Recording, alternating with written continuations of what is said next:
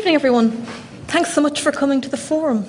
The Forum for Philosophy is a non-profit organisation. We are given some space here in the LSE, but we're not the LSE. We're a tiny little charity, and we're able to put on events like this because of kind people like yourselves who donate to us. If you want to be one of those kind people, you can find a link to our Just Giving page on our website.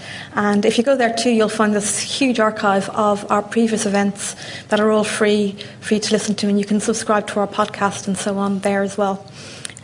This is also being recorded for our podcast, so do be aware if you want to ask a question to wait for the roving microphone to find you so that everyone can hear you. And of course be aware that your voice will be recorded and put out onto the internet and will live forevermore on the intertubes.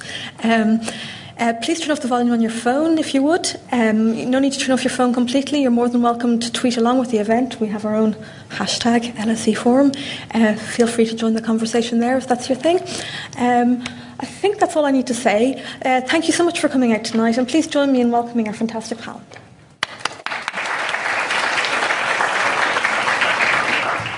Good evening, everyone. Thanks for coming. Welcome to the LSE. Welcome to this Forum for Philosophy event on replication crisis, ? I mean, replication is supposed to be the hallmark of good science. It's supposed to be that you do an experiment once, you get an interesting result, and then colleagues somewhere else in the world replicate the experiment and replicate the result, and you can get it over and over again.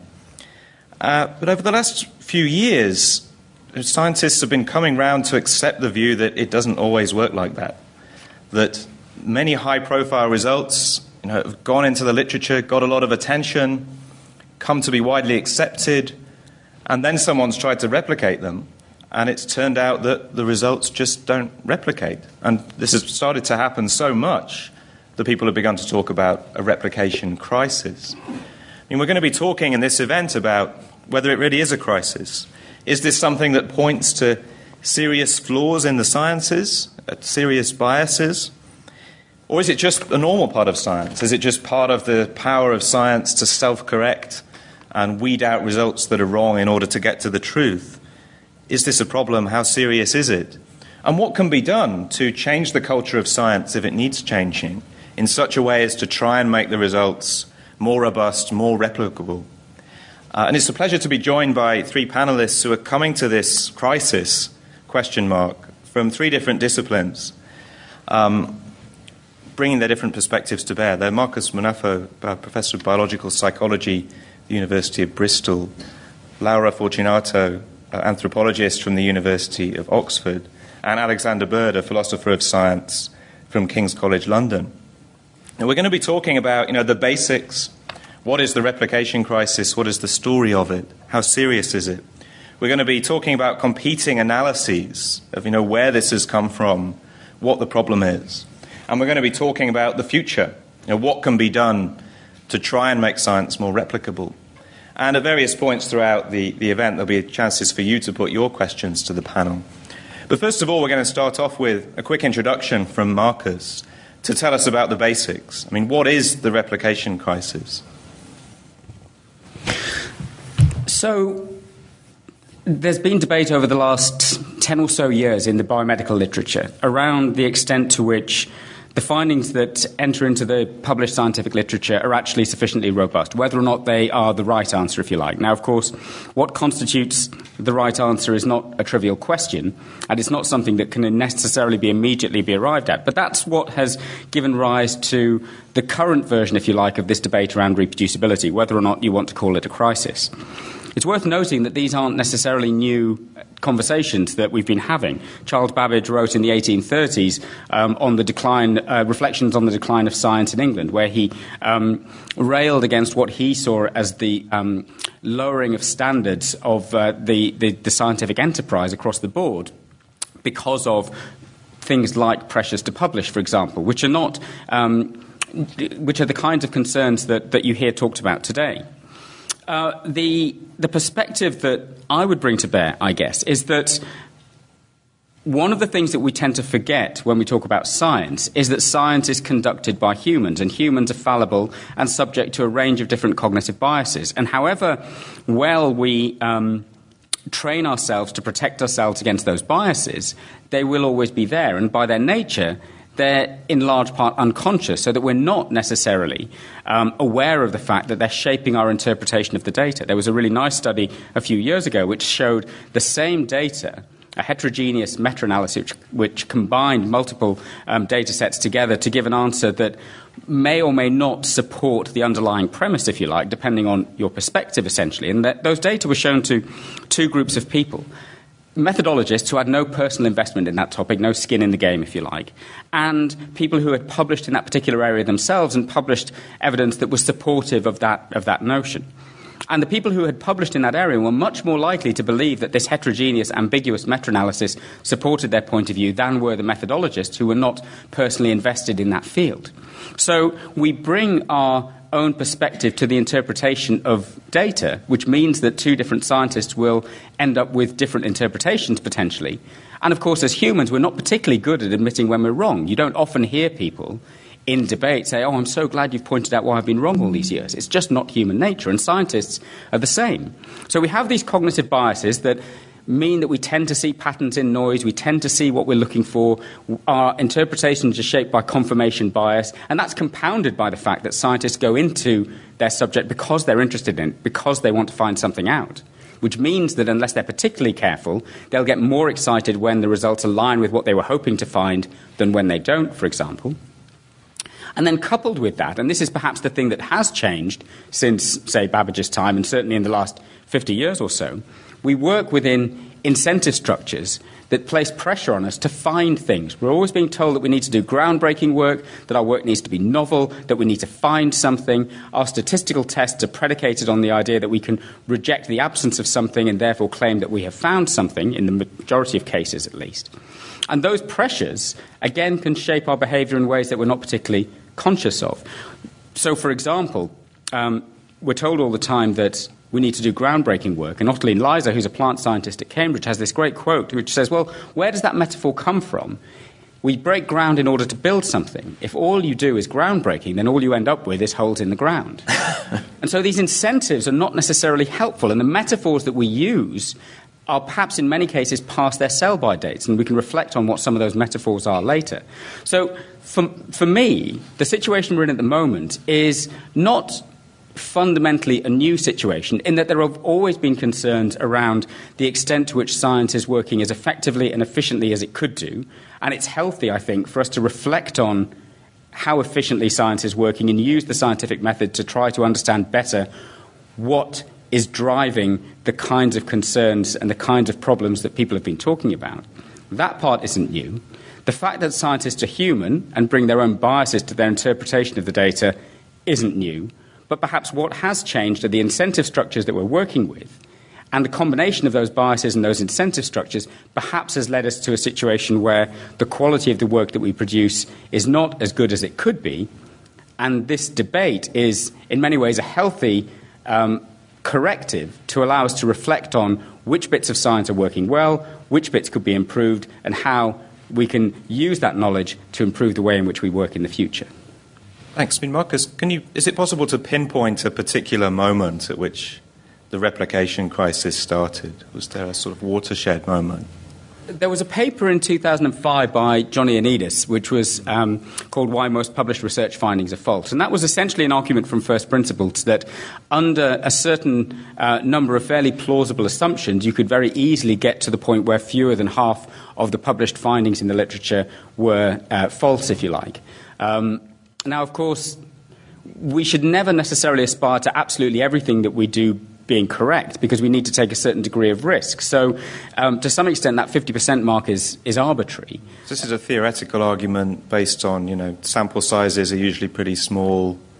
It's publication bias. It's the exciting things that get published. Exactly. Lots of individual arguments that are not particularly controversial in and of themselves. So only certain types of results get published, that many of our studies are too small to generate robust or reliable findings, that maybe the effect sizes that we're looking for are smaller than we might hope for, and so on. So that theoretical argument, doesn't give you a crisis. When you think of the examples that made people think, well, maybe he's onto something, maybe this could be true.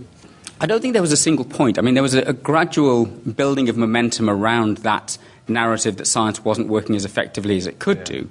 You had, for example, the pharmaceutical industry claiming that fewer than half of the academic findings that it took into its drug discovery pipelines could be replicated, and for them that wasn't adequate when it came to identifying new targets that they wanted to prosecute through those drug discovery pipelines. Then you had empirical efforts like the reproducibility project Psychology that again came to that conclusion that about 40% of the published psychological literature could be replicated. Can you give us some examples of the things they found not to replicate?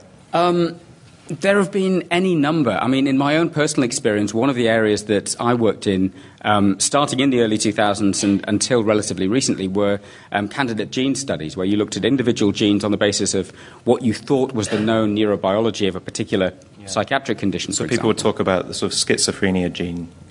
Yes, I mean, there were. It was more that they focused on individual genes, so the dopamine D2 receptor, the serotonin transporter, these ones that we were able to genotype that were linked to biological pathways that we thought were relevant. You saw lots and lots of studies that were, with hindsight, far too small.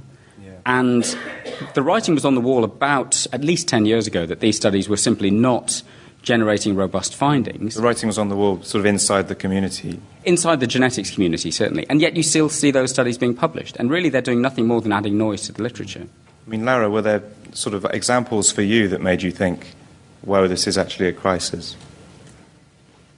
Not specifically in my own discipline. I've followed some cases in related fields, but the cases that you see are often actually to do with fraud, and so some researcher having done some sort of dishonest thing, and those are not really related to this notion of a crisis. I think the fact that we use this term crisis may lead us to think that it's a sudden occurrence, whereas some people argue that we should be talking about a sort of a chronic problem more than an actual crisis. Well, the formulation of that sort of replication network in psychology was quite a big moment, wasn't it, where people were thinking social psychology in particular, all of these priming effects, washing your hands makes your moral judgments more severe, things like that.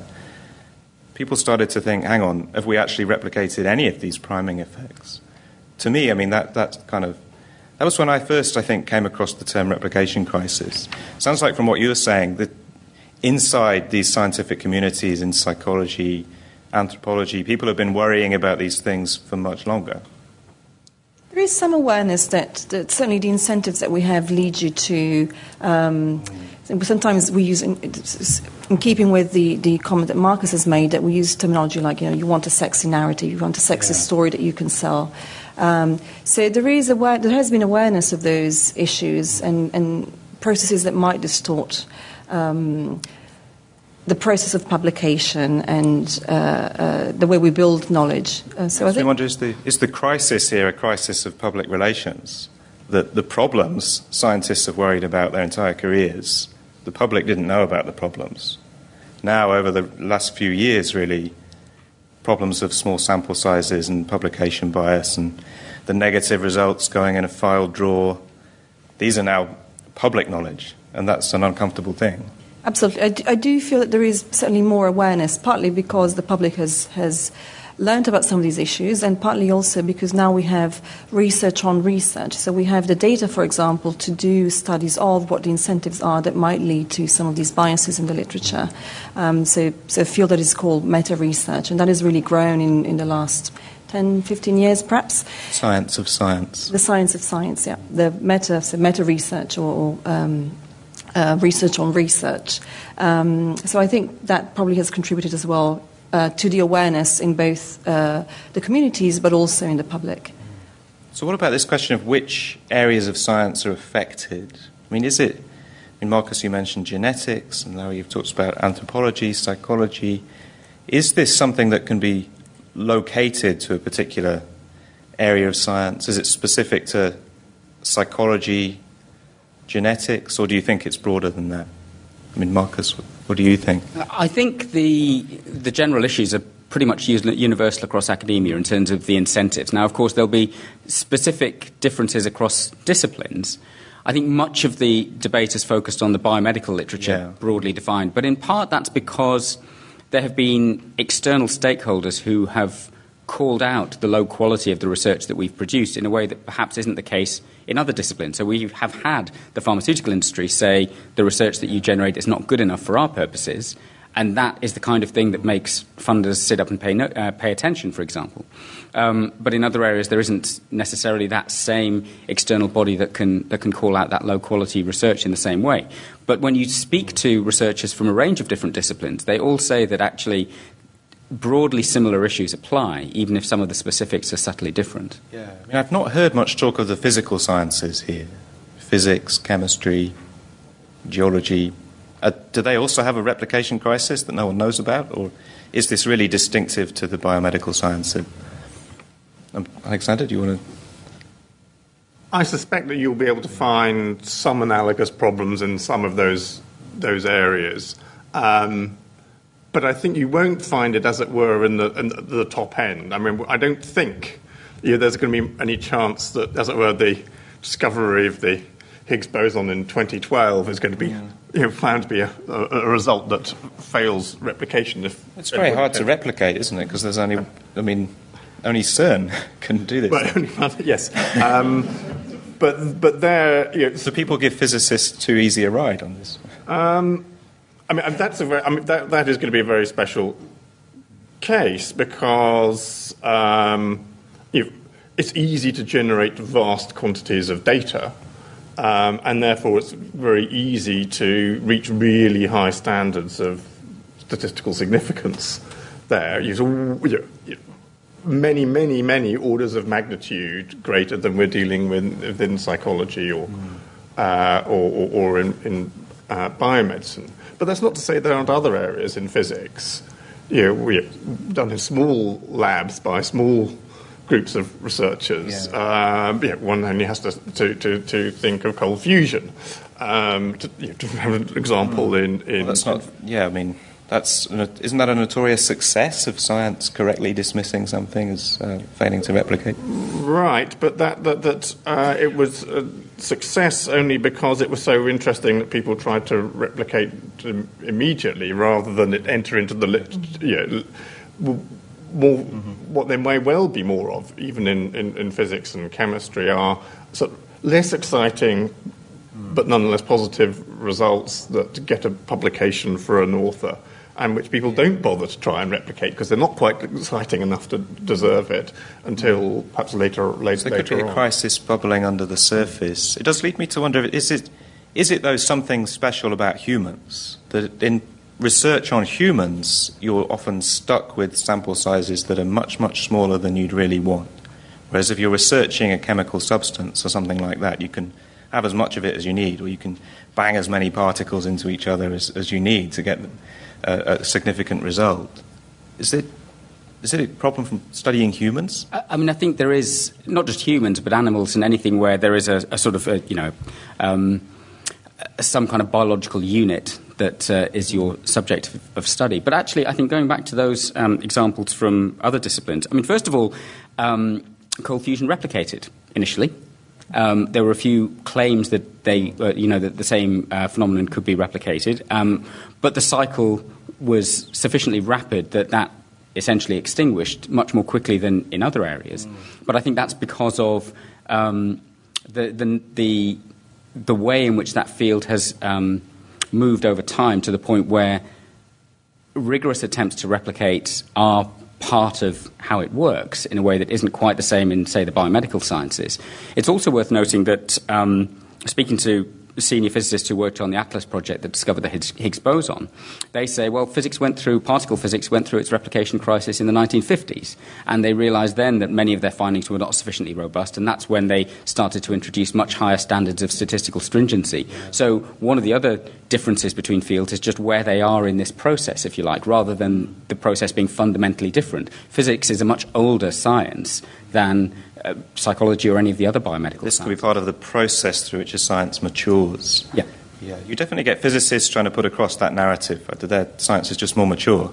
They've just adopted more stringent methodological standards. I mean, it's interesting to get your views on whether you think that's true or not, or whether we're... One respect in which physics is more mature is that there is a really strong underlying theory from which the predictions that they are testing originate. So the Higgs boson hypothesis wasn't just a self-standing hypothesis that someone wasn't just an intuition. Higgs just thought up. This would be cool if it were true, but rather it fitted into the standard model of physics in a neat way. In a sense, it was a prediction, along with certain assumptions that seemed plausible, of this standard model, which was hugely confirmed already. So it would have been an enormous surprise if they hadn't found the Higgs boson. So having a proper, that seems to be that body of really reliable, or at least well confirmed underlying theory is one thing. Also, it's lacking in different ways in some areas of science. Other areas. So having this proper theoretical framework that implies clear predictions is more important than sometimes assumed. You don't always have that, though. For example, in the historical sciences, which includes evolutionary biology, geology, for example, you don't necessarily have that predictive approach. So we may be stuck with less precision. And I think that's fine. We just have to accept that humans are complicated, and so there are certain difficulties in studying them. The problem, I think, comes when we try and apply those same standards of prove, if you like, and present the results in such a sort of certain way that then you end up with problems. That would be my view as an anthropologist who's come to realize that humans are messy and human history is messy and complicated. I mean, I think our theories are certainly not at the point where we could make quantitative predictions. In physics, you can specify very precisely what a universe with and without a Higgs boson looks like numerically, and then test that. Whereas in most of the life sciences, the biomedical sciences, you could say, well, this group will do better or score higher on a particular measure than this group, but that's pretty much it. That's good. So you think it's not a coincidence that there's a replication crisis in social science and life sciences, but arguably not physics. So it's affecting more severely those areas of science where there are less developed theoretical frameworks, leading to less precise predictions. That would be my sense. I mean, I don't have any hard data to back that up, but certainly I think that's part of the problem, if you like, that it's very difficult to know when you've actually falsified a finding, for example, because it may just be that the effect is slightly less than you anticipated, and therefore your sample size is not adequate to be able to estimate it precisely enough, and it's difficult to tell those two apart. So whereas in some sciences with a more mature history, if you like, you can say quite certainly, well, this finding precludes this possibility. In most of the biomedical sciences, it's much more vague than that. Just briefly, we put a question mark in the title of this event, Replication Crisis. Do you think replication crisis is actually a good term for what is going on? I mean, I don't personally. I'd be interested in... What would you call it? Well, I think it's much more of an opportunity. I mean, I think it's very healthy for us to reflect on... I know that sounds trite, but it really is. Opportunity. A much more, well, yeah, there's no such thing as a crisis, just an opportunity. I don't say to display flexibility. That's not very on message in this context. But no, I mean, I think it's a healthy process of just reflecting on what we're doing and whether we're doing it well enough. I think the crisis narrative, you could argue, stemmed from those who had a vested interest in pushing that particular narrative. So I said earlier that there are some people who are invested in particular literatures and therefore more likely to interpret them in a certain way. And the same is true of meta-researchers. People get invited to come and be on nice panels having interesting conversations on the basis of the fact that they've talked about replication and reproducibility, for example. I have to be careful that I don't become too invested in a particular narrative. And one way to push your articles and to make them be noticed, for example, is to have provocative titles. Oh, so you think the term replication crisis itself exemplifies some of the problems that led to the replication opportunity? I think it does. I think you could argue that, at least. Yeah. Lara? I think we have to be careful, as Marcus says, that we don't fall into the sort of same trap to have a confirmation bias to see a crisis if there isn't a crisis. Everywhere. Yeah, so I do like thinking in terms of a chronic issue, and some of the incentives lead to those issues. And that sounds less good than opportunity. Replication chronic issue. Well, in some ways, but it also does lead us to think how we can cure some of the underlying problems. So in a sense, yes, I do agree that it is an opportunity. I think it's a problem. There's no doubt about it. And in fact, there may be several problems, and that's one of the things we'll be discussing, I think. Yeah.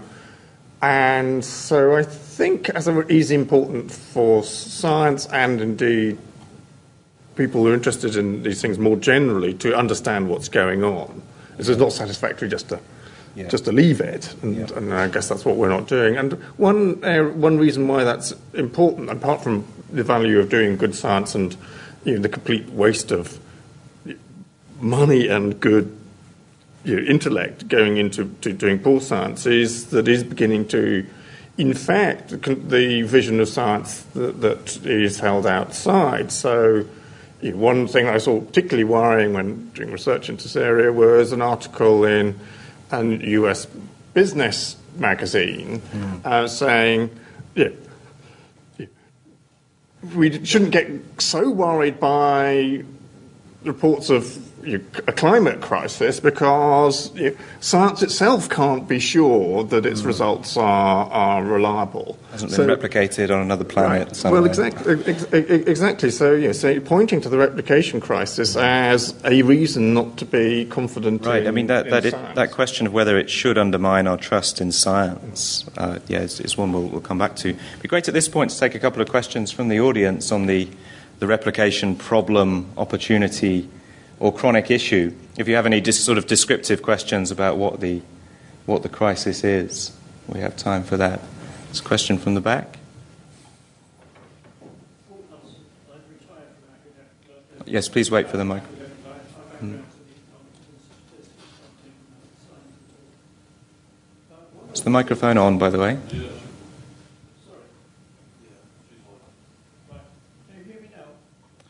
We can hear you, but it doesn't sound like the microphone is on. Shall I bawl out? Does that make it? Can you hear me now? We can hear you. Yeah, go for it. Right.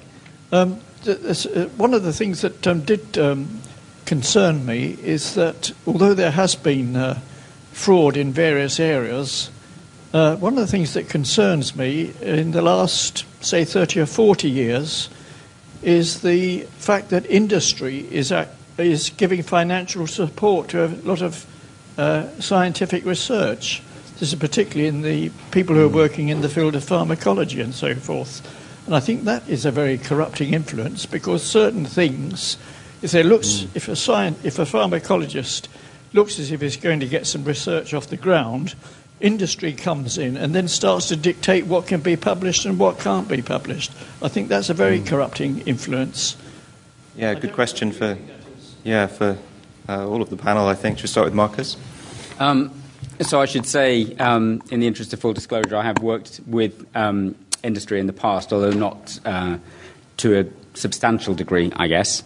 I think you're right. Anything where there is a financial vested interest has the potential to shape the results of research, particularly when that industry partner has a say in what's published and what's not published.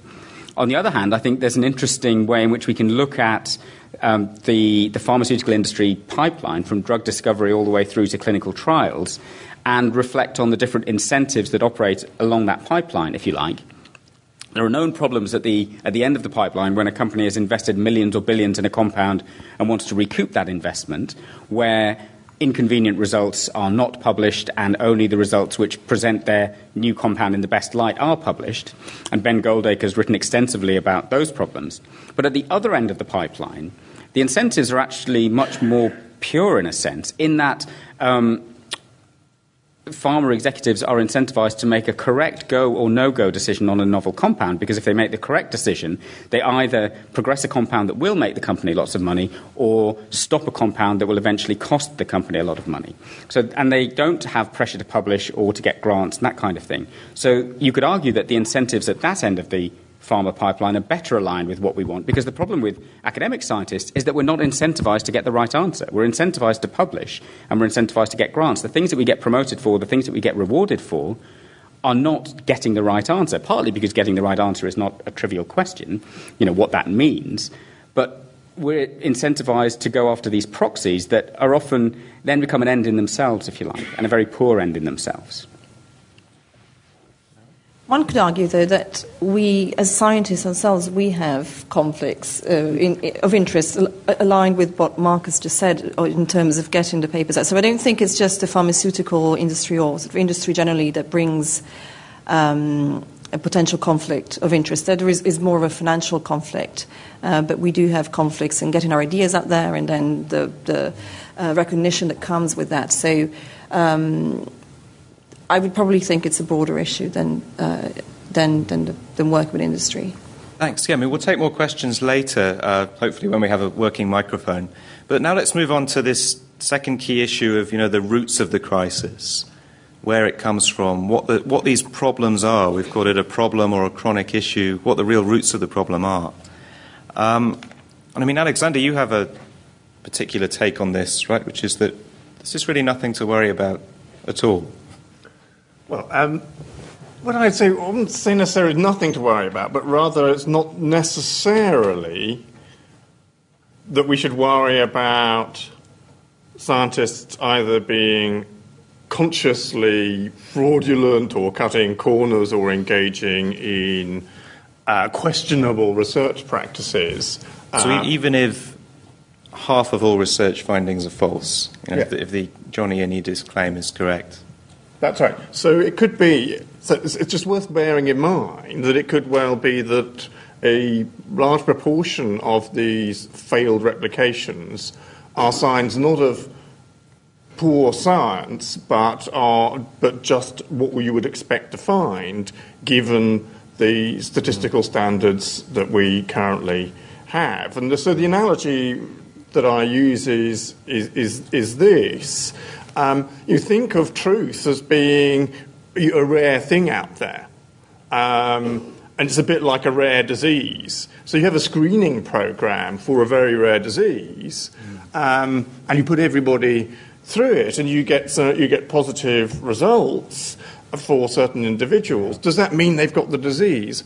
Well, actually, for many screening programs, it's much more likely that it's a false positive. It's one of the very large majority of people without a disease who's just shown up as a false positive. More likely that than the rare instance of someone who's got the disease being correctly picked. That's an important idea in medicine, right? If you're looking for a very, very rare condition and you have a very, very good test, it's still the case that most of the positive results from that test are false positives, simply because the base rate of the disease is so low. That's right. So the false positives, false positives amongst people who don't have disease can outweigh the true positives from the very small number that do have the disease. So if you think of truth as like a rare disease, it's easy to come up with hypotheses.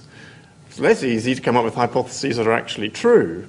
And with our current statistical standards, we can show that pretty high proportion of all the positive results, on some very reasonable assumptions, about a third of all the positive results will come from the majority of false hypotheses throwing up some false positives. That's because in the relevant sciences, the biomedical sciences and psychology, you work with call an alpha of 5%, which roughly means that we'll allow 1 in 20 of false hypotheses to have a positive result that we accept. And that's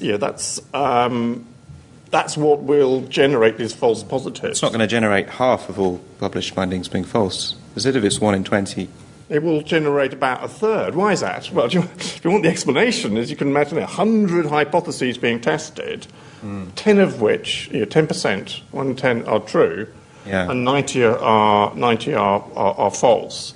So we do our tests, okay? So let's think about the 10 which are true. Well, the standard way of doing things, if it's a good test, you'll get probably about 8 of those 10 true getting a positive result, which is what you want. Okay, so you've got 8 positives there. And now think about the 90 false hypotheses. Now, I said that we work with this alpha of 5%, which means that we'll allow, it's going to be that 1 in 20 false hypotheses will give a positive result. Yeah. But what's 1 in 20? 1/20th of 90, what's about 4.5, okay? So you'll get, say 4, to be conservative, 4 positive results amongst these 90 false hypotheses. So we've got 12 positive results, 8 of which are from true hypotheses, 4 of which are from false hypotheses. So we'll get a third in this case. So because the number of false hypotheses you come up with is just so much larger than the number of true ones, even if you've got really, really good methods, really, really good tests for working out whether these hypotheses are true, it's still going to be the case that there'll be more false positives than true ones. And there's reason to think that we will have this situation of having many more false hypotheses tested than true ones in these relevant areas.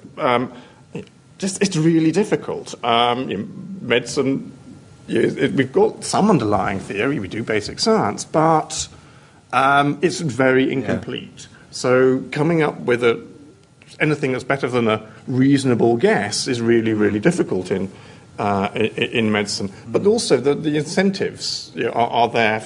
Exciting results are the ones that get published and will make your name. But the more exciting results are inevitably going to be hypotheses are less likely to be true in the first place. So the slogan is, truth is a rare disease. It's such a rare disease that even if we have really, really good methods for testing a hypothesis for possessing the truth disease, we'll still end up with far, far more false positives than true hypotheses at the end of it. Yeah, so this is like an attempt to sort of take the sting out of the replication crisis and saying, don't worry, scientists, it's okay, truth is just a rare disease. Right, but then that does mean that one has to look on a positive result with different eyes. Because you think, we've got really good methods, and therefore if we get a positive result, it must be true. We're saying, well, actually, no, hold on. Just because something's been published with a nice statistical result, actually it's still, in this example, 1/3 chance of being false. Sounds like you're saying we should just lower our expectations, that people have had expectations of scientists that are too high. Well, you could lower your expectations, but there are other things you could do. You think, well, in some areas possibly you don't want to lower our expectations, in which case we have to make our standards even higher. We have to go a little bit more in the direction of the particle physicists. That means carrying out experiments with, you talked about people, with larger samples. Of course, that's going to be more expensive. That means, therefore, you're going to have carrying out fewer experiments. And then you have to think about whether that cost is worth it. You're having fewer results, but ones which are more reliable. Right, this tough trade-off between how many hypotheses you test and the size of the sample and the quality and power of the data you get in testing each one. So, for example, in medicine, one way to get around this is have the multi-centre trials. Many hospitals will be working together on one big project so that the number of patients in a trial is sufficiently large to be able to produce a robust finding. That's less common in psychology, I understand, but people are beginning to think in that direction. Is that not right? That's correct. There are some initiatives of these multi-lab studies in psychology, relatively new, but they've been very successful. That's happening in other areas too. Lara, what do you think of this diagnosis of where the crisis comes from? This truth is a rare disease diagnosis. I think that applies, across areas. I think it definitely apply in my field as well. For example, of evolutionary anthropology, where we're too ready, perhaps, to accept statistical evidence for an effect, and then we like to apply an evolutionary narrative to that result, and we don't often have very strong basis to attach to the evolutionary narrative. It's just what we do, and I think. So as soon as you get a few significant results, the next move for everyone is to come up with an evolutionary story that makes it all plausible. Yeah, and you often start with an evolutionary story, or you start with a broad comparative view of this happens in other species, this happens in other primate species, hence this is what we predict. Could you give an example of this happening? I can. I've actually done some work on So a replication of a study that was published in 2005, where the authors claimed to have found an effect of the colour red on the likelihood of winning a fight in the Olympics. And the story that started from is that in several species of animals, including primates and birds, red coloration signals aggressiveness. And so, like in boxing, they have the red one and the blue one. Yeah, so they took Olympic sports in which, so the authors took Olympic sports in which the competitors are randomly assigned red or blue uniforms, so boxing, taekwondo, Greco-Roman wrestling, and freestyle wrestling. And the hypothesis was that if red does confer an advantage to these athletes, then we'll find more than 50% of the bouts being won by the competitors wearing red. And they did. It wasn't a very strong effect, but they did find this, and they got it published in Nature. And this has generated 10 years of, well, over 10 years now, approaching 20 years of research of people finding these effects in other systems, in the lab sometimes. And a collaborator and I have actually gone and looked at these data, and we weren't very convinced by the original analysis. And then we also coded up the corresponding data for a different Olympics. So the 2008 Beijing Olympics, the original study was on the 2004 Athens Olympics. And we found not only that the result didn't replicate in the other independent data set, but also that there is a very subtle effect in the way the tournaments are structured in these sports, where we know why they found more wins by the red-wearing competitors in 2004, while we find more wins by the blue-wearing competitors in 2008. It's simply an artifact of how the tournaments are built, and so we've been able to. How does that work? Well, they just pick a colour and give the best ones that colour? No, not at all. So in both in these sports, in both Olympics, the allocation of colours was random in the first round of bouts. But then there is a mechanism whereby the competitor who is at the top of the bracket, so at the top of the pair, will be assigned red or blue. So if you by chance end up with strong competitors wearing red, then they may be more likely to wear red through the end of the tournament. In 2004. In 2008, some of the rules changed, simply the way some of the incomplete tournaments were placed on the tree, and that leads to a bias towards blue. So it's a very subtle thing. It took us a long time to work this out. The problem is that it doesn't stop the researchers from attaching an evolutionary story. This happens. They were trying to explain this as, the product of millions of years of evolution, and it was actually the rules of the boxing tournament. Yeah, that's what we are trying to.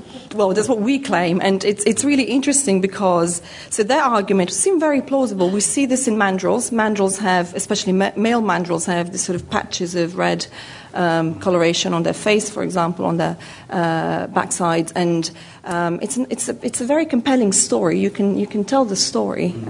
So this is going beyond the kind of truth is a rare disease explanation, isn't it? It's saying there's other factors at work here. The tendency to be drawn towards results where you think, I can tell a plausible evolutionary story about where that came from, and then to suddenly jump to the story rather than first asking the question, how replicable is this result? It's very easy, right? We like telling stories, and it's very easy to do that, and evolutionary stories are very compelling. And if you can tell a comparative story, this also happens in other species, and it's the product of several million years of evolution, then it sounds like a plausible thing. I should also say that the amount of work, so I'm not an expert on these Olympic sports. It took a huge amount of work to try and reverse engineer what led to this bias in the data generating process. It wasn't particularly fun. It was fun intellectually, but there was a lot of very careful work that had to go, and talking to experts who could tell us how the rules changed from one tournament to another. And that wasn't really fun in the sense that it was really sort of painstaking, detailed work. So generating the new, exciting, groundbreaking, in inverted commas, result is fun. attempting to replicate it or look for alternative explanations is tedious and boring. It is. I can tell you that if you look at the two papers, as is a preprint, the original paper had a half-a-page supplementary material.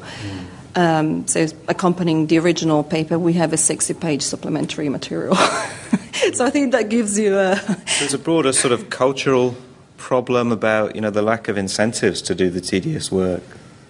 That, again, it's not just truth is a rare disease, do you think? It takes time. It takes a lot of effort. And so if you can get away with not doing the work, why would you do it, right? The incentives are stacked against doing that because... we are rewarded for publishing more papers as opposed to publishing very detailed, long papers. Marcus, what do you think of truth is a rare disease? Because I see this, Alexander is offering a fairly exculpatory explanation of what is going on, saying, it may not be that the scientists are doing anything wrong or that you've got these big cultural problems. It could just be that truth is very, very hard to find. But Laura's suggesting, well, that there could be serious cultural problems too. Well, I think the two intersect. I mean, there are other examples of the same kind of case that Laura's talking about. So, for example, the astrophysicists who had a signal that may have indicated extraterrestrial life, and it turned out to be the microwave, right? And it was an artifact in their data. So the microwave was pinging, and their equipment was picking up that like signature. Like a microwave oven. Microwave oven, yeah, quite. It was the lunch, basically. Yeah. And of course there was a big spike in signals around lunchtime. But it took them a long time to unpick, is it ET or is it the pot noodle? And it's exactly the same kind of issue. It's the painstaking work into looking at the data and unpicking it to find out that actually it's an artifact. But in that case, because they knew that an extra ET phoning home was very, very unlikely, they looked very hard at the data. Whereas in this case, they were able to, because of mandrills and so on, tell an elegant story.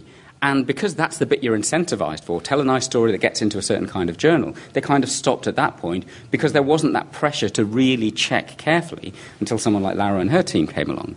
So I think the perspective that Alexander's bringing is very useful because it illustrates that if we're in a situation where truth is a rare disease, then we do need to change something. And what we need to change is the rigor that we apply before we make a claim. And what may have changed over time is the rarity of truth, because many of the conventions that Alexander was talking about, the 5% alpha threshold, the conventional value for statistical power of 80%, those conventions are 100 years old. Do you think truth was easier to find 100 years ago? Well, in the sense that the low-hanging fruit was still hanging at that point. In psychology, for example, the really fundamental findings that are robust, like the Stroop colour naming effect, where it takes you longer to name the word red when it's printed in blue than when it's printed in red, because your brain grinds to a halt when you try and deconflict those two pieces of information. That's absolutely robust. That's 100 years old as well. So these conventions were developed at a time when the situation was arguably different, both in terms of the stuff that we were looking for, but also in terms of the incentives, because over that 100-year period, we've been increasingly incentivized to go after the novel, eye-catching, groundbreaking results, which are a priori less likely to be true, and yet we're still applying these conventions from 100 years ago. So the world has moved on, but our ways of working haven't, and so we need to bring our ways of working up to date. And one of the reasons I don't like the crisis narrative is that it suggests that we can do a certain amount of housekeeping and fix everything and then walk away. But the whole point is that these systems are dynamic and constantly changing, and once we put in place new incentives, people's behaviour is going to gradually shift around those, and we're going to have to constantly be reflecting on the ways in which we work and whether it's up to snuff. And if it isn't, then do something about it. This isn't a sort of one-shot, let's fix it and walk away situation. So you think, you've got this vision on which truth is like a tree, and in the early 1900s, the scientists grabbed all the low-hanging fruit, and now you're up there on ladders trying to get the last little bits. And your picture of science is one on which that's just going to get harder and harder and harder, and true hypotheses are going to get rarer and rarer and rarer until, 10% of published findings are true or something like that. So you think there's got to be a kind of constant process of increasingly rigorous standards forever, right? So p-values have got to be lower and lower and lower forever. So if you take the example of a mature science like physics, that's exactly what you see. You see this ever more precise estimation of various universal constants, for example, achieved through essentially the equivalent of larger sample size, larger colliders, and so on. And there are some very nice graphs that show that increasing precision over time, from extremely noisy estimates even 50 years ago to incredibly precise estimates now. It's not just a matter of is something true or not. It's also a matter of estimating sufficiently precisely these very small effects. So the effects that we look for may become smaller. We're seeing that in genomics, for example. We're seeing that in epidemiology. We're seeing that in a range of different disciplines. It's as much about precision as it is about truth, I think, but the upshot is the same, that we need to constantly be ramping up our level of rigor to home in on ever more precise estimates of what's really going on. Good. So we've got quite a few factors in play now. We've got the truth is a rare disease factor, and we've got these cultural factors related to the scientist's temptation to construct narratives and to jump towards constructing narratives perhaps too fast. And then we've got this concern about scientists using today the methodological standards of 100 years ago, when in fact there needs to be this ratcheting, scientists getting more and more rigorous over time. It'd be great at this point to take a few more questions on these diagnoses of where the replication crisis comes from. There's a question here in the third row. Please wait for the microphone to come to you so that we can capture it for the recording.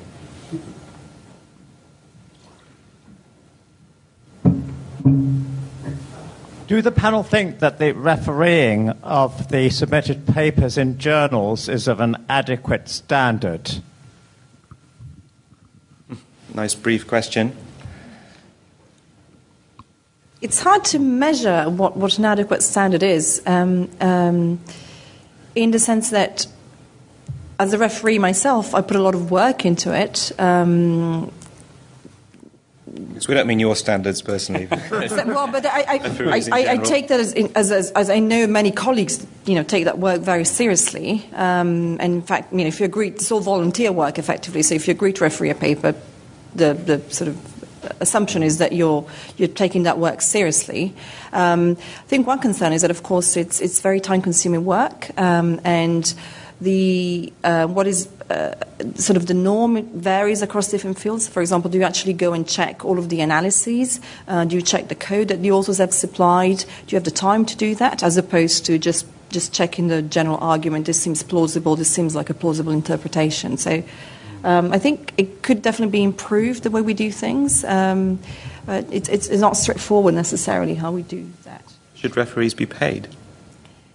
I've seen that argument made, and my gut reaction would be yes. Talking to somebody who's had this conversation as an editor with the publisher, it wasn't a matter of should they be paid. It's a matter of, do you pay? Not all reviews are equal. Not all reviews report are equal. And so do you pay a substantial amount for somebody who produces a very detailed report and somebody who just gives you a one-liner saying, yeah, this is fine, or no, this is no good? With paying comes the possibility of a contract that says you've got to do this really carefully. Yeah, but then again, what is adequate, what is really carefully, right? It's not straightforward. I think payment is an interesting idea. Partly, I think it's appropriate to pay people for their time. But more importantly, I think that would serve to just slow things down a bit. And I think one of the problems with peer review at the moment is that we have to do so much of it because of, if you think of this in a kind of systems way, there's so much incentive to just be productive for the sake of being productive and without any particular eye on quality. So the other day, I received 4 requests to review 4 different articles from the same journal in a single day. That's the scale of things at the moment. People are being asked to review far too much because there's far too much, and our ability to do a good job is diminished by that. The other issue, of course, is that peer review has never been perfect, and it's never going to be perfect. The idea that 2 or 3 people will happen to be the right 2 or 3 people to give an article a thorough going over, it has always been a fiction. And now what we have is far more scope for pre-publication peer review via preprints, post-publication peer review via various channels that exist like PubPeer and PubMed Commons whilst it did exist, which allow comments to be made much more rapidly and without having to go through the rigmarole of a letter to the editor, so that the community's sense of how robust a paper is can be communicated much more rapidly. And that starts to move us away from the idea that a paper is somehow a finished product, because that's a fiction as well, this idea that we do a study and we kind of allow it to enter the fossil record of science as a fixed thing that is never changing. Of course, the results change, and the beliefs of the authors update, and the beliefs of the community update. And so capturing that more dynamic nature of science is something that I think is now more possible given the tools available to us. But again, many of our ways of working, by communicating essentially on dead trees via journal articles, are really outdated. So, Alexandra, then no. I just wanted to perhaps move the focus away from, or as well as refereeing, but also onto quality of editorial decisions, because the standard way of doing things in journals that editors are much more incentivized to publish exciting results, which is a real driver of these kinds of problem. Some journals just simply refuse to publish replication studies because it's sort of boring. And those seem to me to be reprehensible approaches and attitudes. And so one way in which this is being addressed is by our friend Chris Chambers' move towards registered reports, whereby a study is sent to a journal before it's carried out. So and I'm interested to know whether that really affects the quality of refereeing, because the referee is focused entirely on the question and the methodology which will be used to address it. And if the referees think this is high quality written into the protocol for this, then there will be a conditional acceptance. If you do carry out your experiment as you promised to do so, then we will publish a result, whatever it is. And I think that may be good. Will be good because stuff will get published, not because the results are really exciting, but because the quality of the way in which it's being carried out. But I'm also going to have like a groundbreaking idea for an experiment, but then if the result's negative, it still gets published. It still gets published. And I wonder whether also that might sort of focus the referee's attention in the right place. I don't know whether that has an effect. Well, certainly one of the justifications for this format that Alexander has mentioned, this registered report, is that the referees can provide input at a point in the research cycle when it's still useful, because the authors can actually change their designs, for example, if a valid suggestion comes in. So in that sense, it might make it more rewarding than the current model where it's about criticising and very often not much can be done because the research has been conducted, so you cannot change that.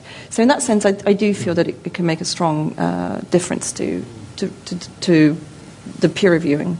Absolutely. Time for another question. There's a question from the fifth row back, in the middle of the fifth row. Please wait for the microphone to come to you. Still not sure if it's working, but on the off chance that it is working. My question is also, I guess, to do with publishing. So I actually work for JOVE, which is the Journal of Visualized Experiments, and it's a cross-disciplinary methodology article that publishes both in PDF and also in video format. So the idea is that by visualizing experiments, that you can see some of the finer details that you don't get just from writing the method out. So, for example, stirring the solution with a stirrer, or like swirling the tube.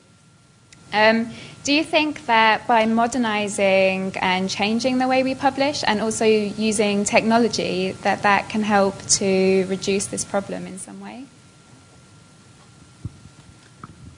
I mean, that sort of touches on the point I was making earlier, that many of our ways of working are quite antiquated, and we have tools available to us now that we're still not fully utilising that allow us to communicate how we will work and what we've done much more effectively, I think. So that's a nice example of that. And there have been cases of findings that have failed to replicate, and it literally got to the point where two researchers from two different labs were side by side on the bench, and it was at the level of did you stir or did you shake? Oh, and then the results turn out totally different. And because we have word count limits, which again are a throwback to paper being expensive and our model of scientific dissemination being dead trees, that we can't communicate that level of detail. Plus, it doesn't necessarily lend itself to that all being written out in prose. Sometimes it's more efficient to just demonstrate via a video what we did. So I think there are lots of innovations at the moment that people are experimenting with, like the journal that you describe.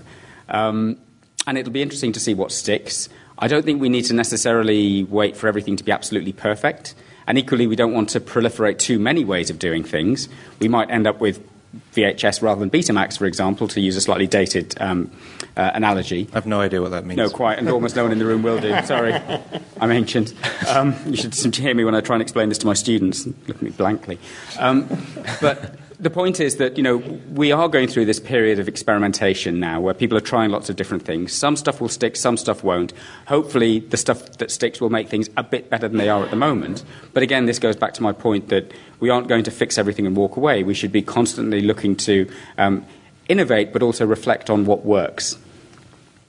There's a question from the fourth row, I think. Just in front.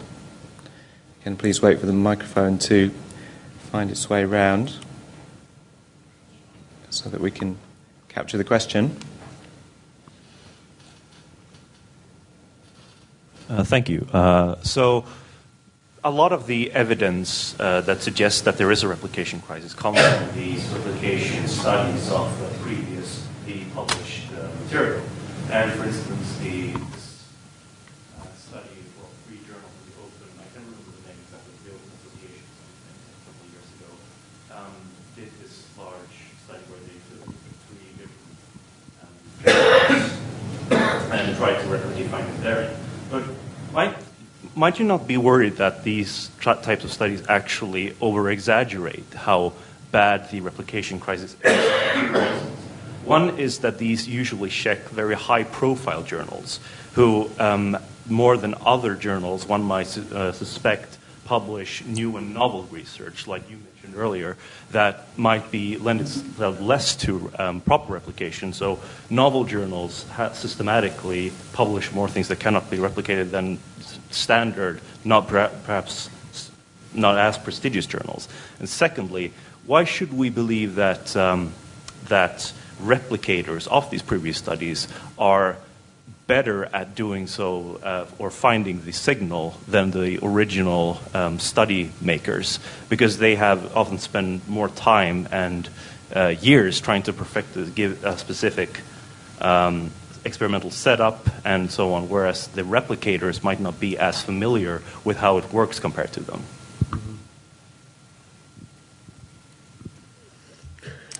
I mean, I'm happy to opine on that. I mean, so you're right, of course, that a single failure to replicate is no more definitive than a single study claiming discovery.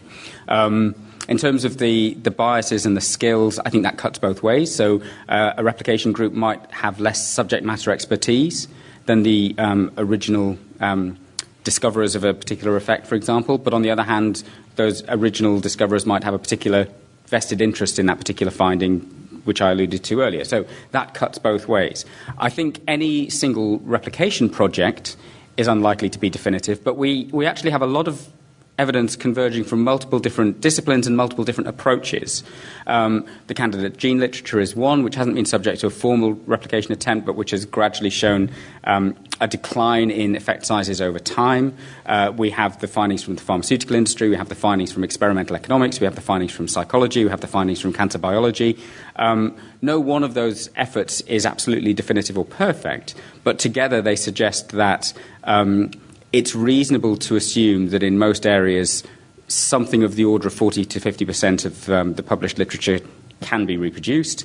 Whether we can do better than that is an empirical question, and I think we need to be open to the possibility that maybe actually we are doing the best that we can do. I don't personally think that's likely because of some of the things that we've talked about. I think we probably can do better, and we should certainly always try to do better. But that's another reason why I don't think the crisis narrative is particularly helpful. This is just evidence that our current standard of replication, if you like, in terms of the proportion of the published literature is about this. Then the question is, what should it be? What's the optimum? And that's a slightly more difficult question.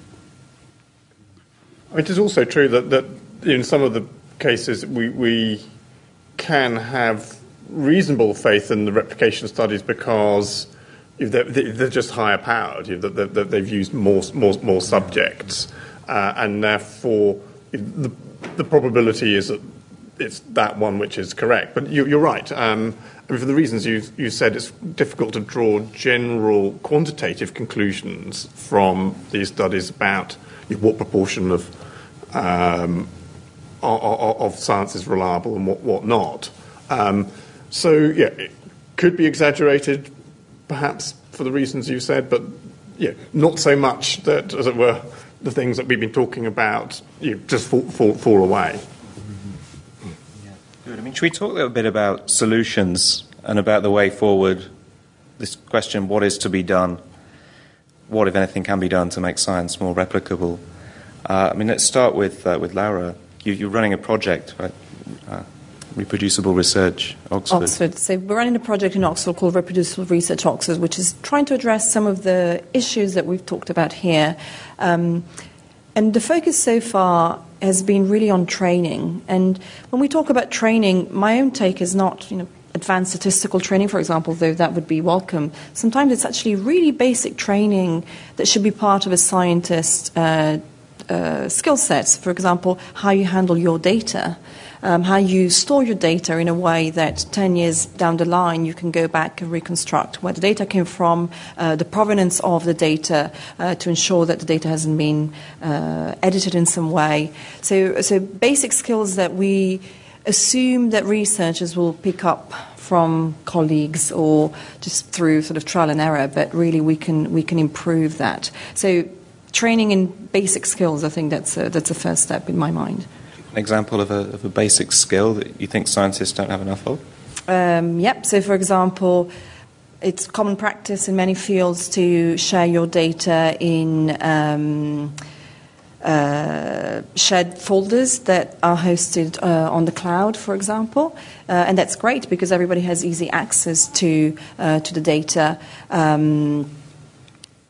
There are questions there about ownership of the data, but also if the data are edited, because the collaborator adds more data, then which is the original data file? If something changes, how do you make sure that you can track which was the original data? So to give an example from another paper in my field, this was a paper published in 2005 too, which was eventually retracted from Nature, and there was a lot of discussion among the authors as to what had gone wrong. One of the authors could not replicate the results. And what it boiled down to was that they could not reconstruct which was the original data file. So one author claimed that this is the original data file. The other author said, no, this is the original data file. You've actually manipulated the data. And we should not be having these discussions, right? We should be having solid scientific discussions about how to interpret the data that we've spent taxpayers' money to collect and the time that's gone into analysing those data and interpreting the results, not having trivial discussions about who has the original data. So it's about putting the data online, freely available as soon as possible, but in this professional way that is actually saying when it was gathered and actually what is the definitive version of this data. There are constraints, of course, about privacy, and you cannot apply... to humans, there's again distinctive problems posed Absolutely. by humans. And so you cannot apply... So there isn't a recipe that applies to all disciplines, but we can certainly do better than I'll send you my data file over email, and we'll take it from there. We can do better than that.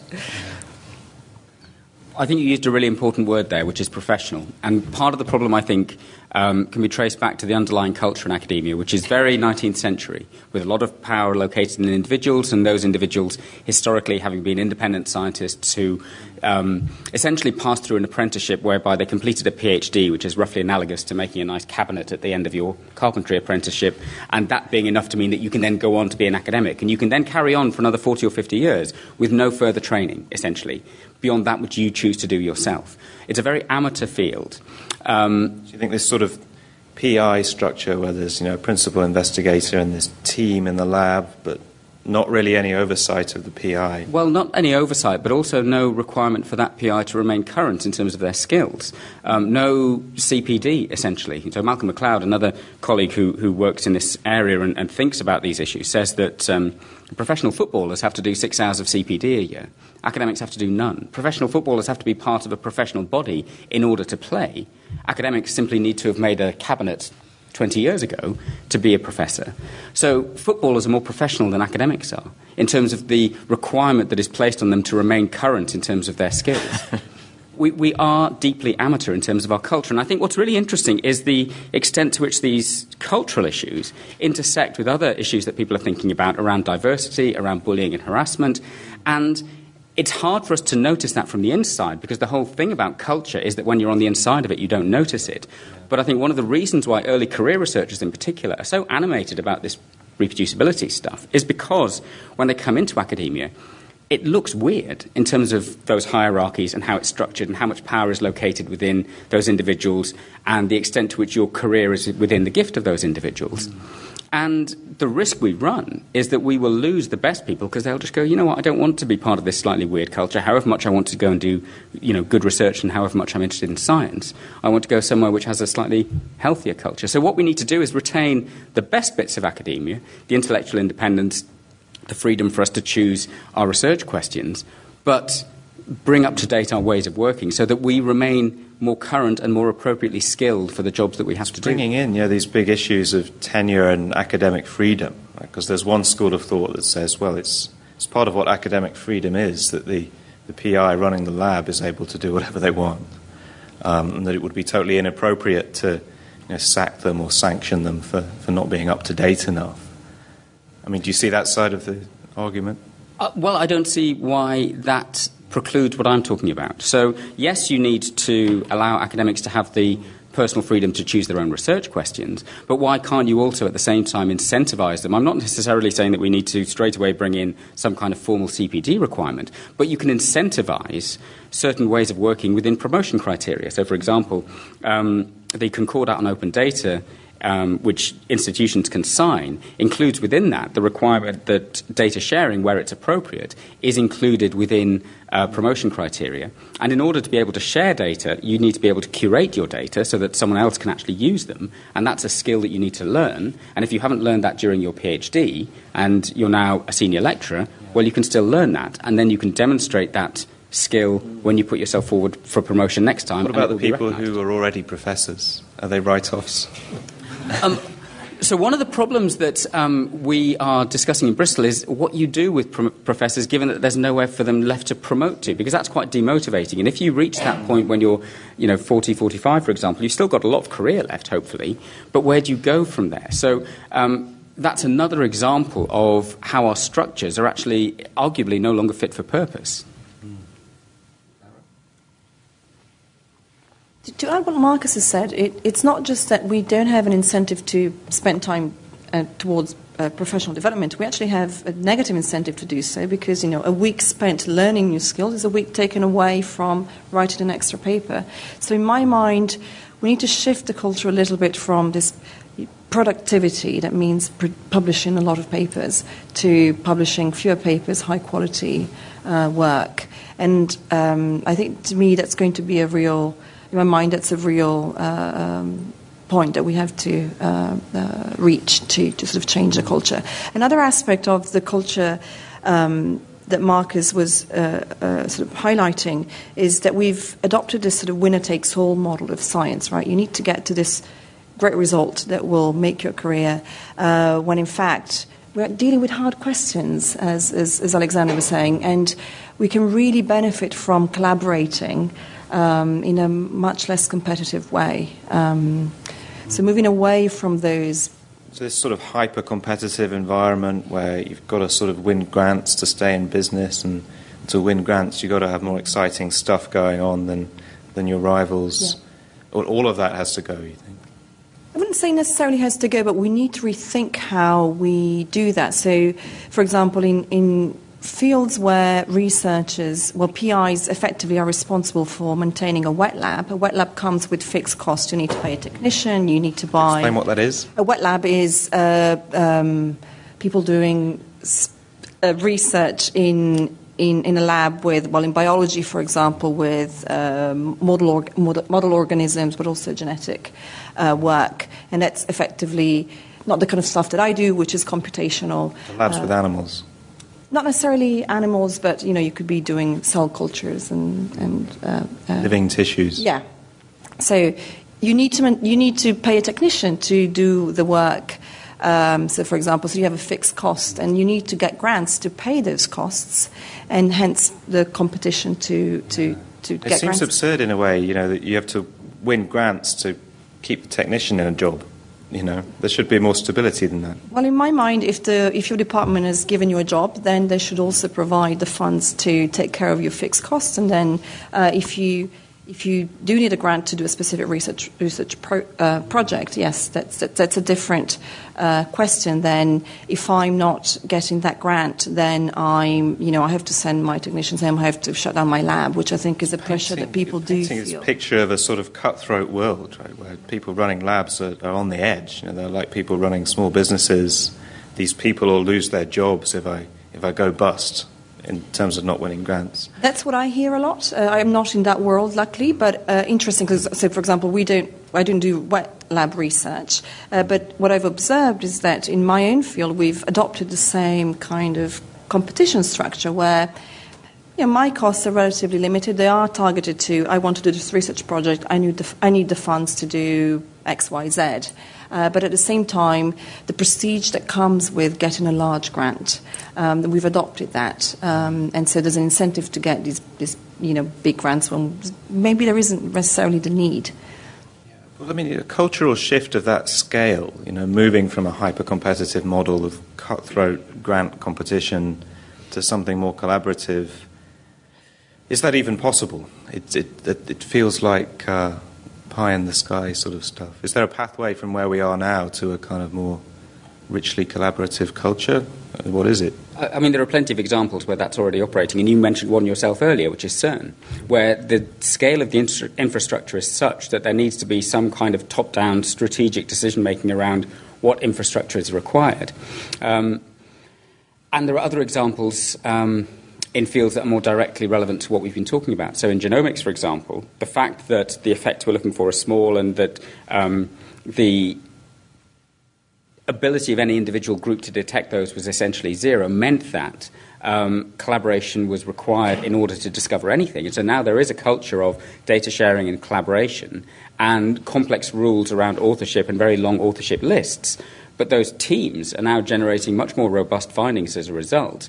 And there has been, in a very short space of time, a really profound cultural shift in that particular field that, again, gives us examples that we can learn from. And that doesn't necessarily mean that we can just apply exactly the same template universally across other disciplines, but we can perhaps learn some insights into how we might want to shape things and move away from this essentially very kind of free market model of science that we have at the moment to something that's a little bit more shaped by the needs of society, essentially.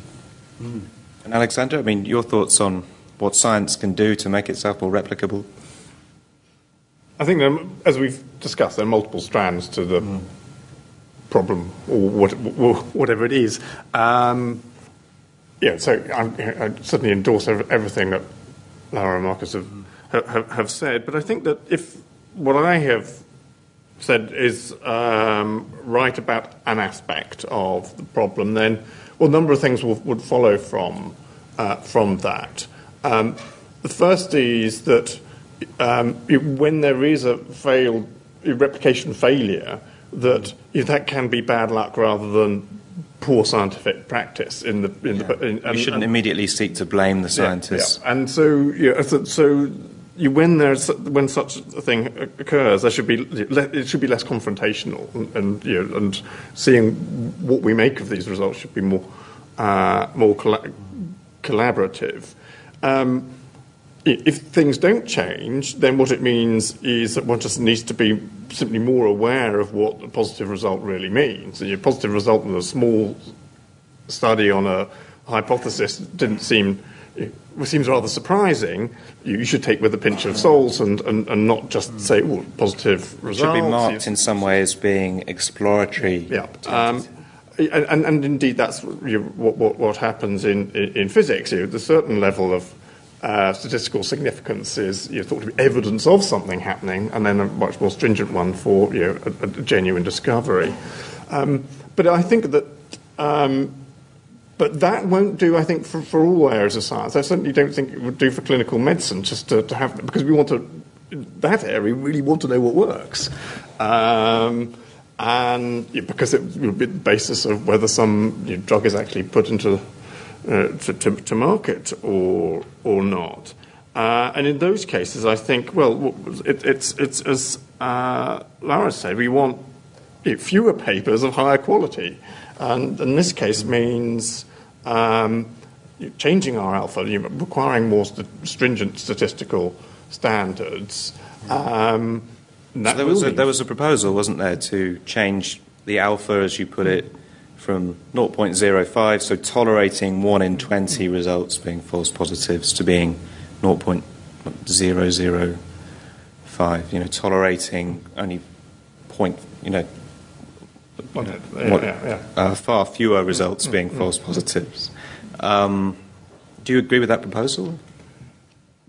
Yes, but we shouldn't. Yes, I do in certain areas in clinical medicine, because the problem is as one can put more money into it, but what tends to happen is that particularly pharmaceutical companies will be chasing smaller and smaller effect sizes, which are we've got a big study and show that there is this effect. It's statistically significant, but it might not be clinically significant. But it might be useful for the pharmaceutical company because it shows that their version of the drug is fractionally better than another one. So that, and therefore that's what will be prescribed. But the social benefit for that might be very, very small.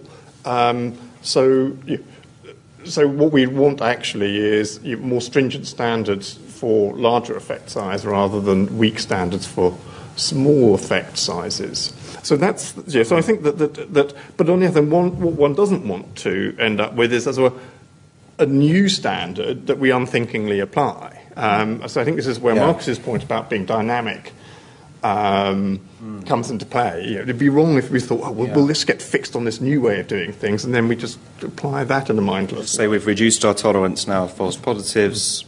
Crisis over. Yeah, and that's not going to work because, certainly in this era of big data, some of the problems that we haven't gone into in detail, like p-hacking, really are serious because it's just easy to generate fancy, good-looking results, and there you will need to apply. If that's what you're going to do, to look in the data for patterns, then you're going to have to apply yet further. Higher standards before you're going to take anything seriously that's thought about in that way. So the solution, you think, is this complicated package of measures in a way, improving scientists' basic skills, data management, trying to shift the culture of science to something less hyper-competitive, something more collaborative, and raising the standards of statistical methodology, reducing the general tolerance for false positives in a lot of scientific fields. Maybe with all of those things together, fewer than half of all published findings would be false. It'd be great to take a few final questions from the audience. There's a question just down at the end of the front row.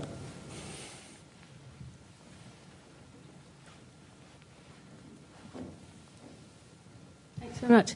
I'm just curious about because this is a philosophy forum, and clearly Professor Bird is a philosopher, the extent to which in the field generally people are referring to philosophers to help them formulate their research questions.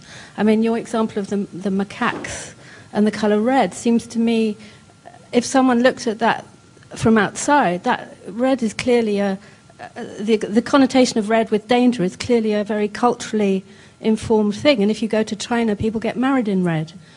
So to me that question would be ruled out from the outset. There's also the Oxford Introduction to Game Theory, where the guy writing it says everything was going fine in the field until the philosophers came along and said, where does the game begin? So and I know John Broome is involved with the IPC on ethics questions in relation to climate change. So all I'm asking is there a greater role for philosophers generally, and as part of this research registration process, to get better quality research questions, not just better quality research? Is there a bigger role there for philosophers? And how many people in your field actually read philosophy of science? You know. I can't speak for the field. I mean, my undergraduate degree was philosophy and psychology, so I have a sort of jobbing knowledge, if you like. And certainly one of my colleagues is very interested in inference to the best explanation and triangulation as a form of inference to, that sort of philosophy of science part, if you like. Which I think does have a role to play, because there's a danger that if we just go after replication for the sake of replication, we lose sight of the more fundamental question, which is, have we got the right answer, as opposed to can we just simply recapitulate potentially a study which is wrong.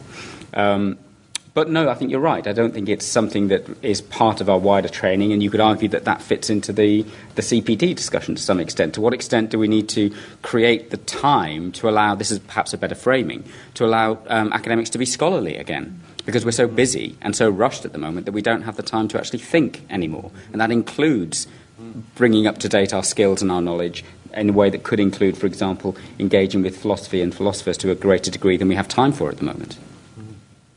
Sounds great.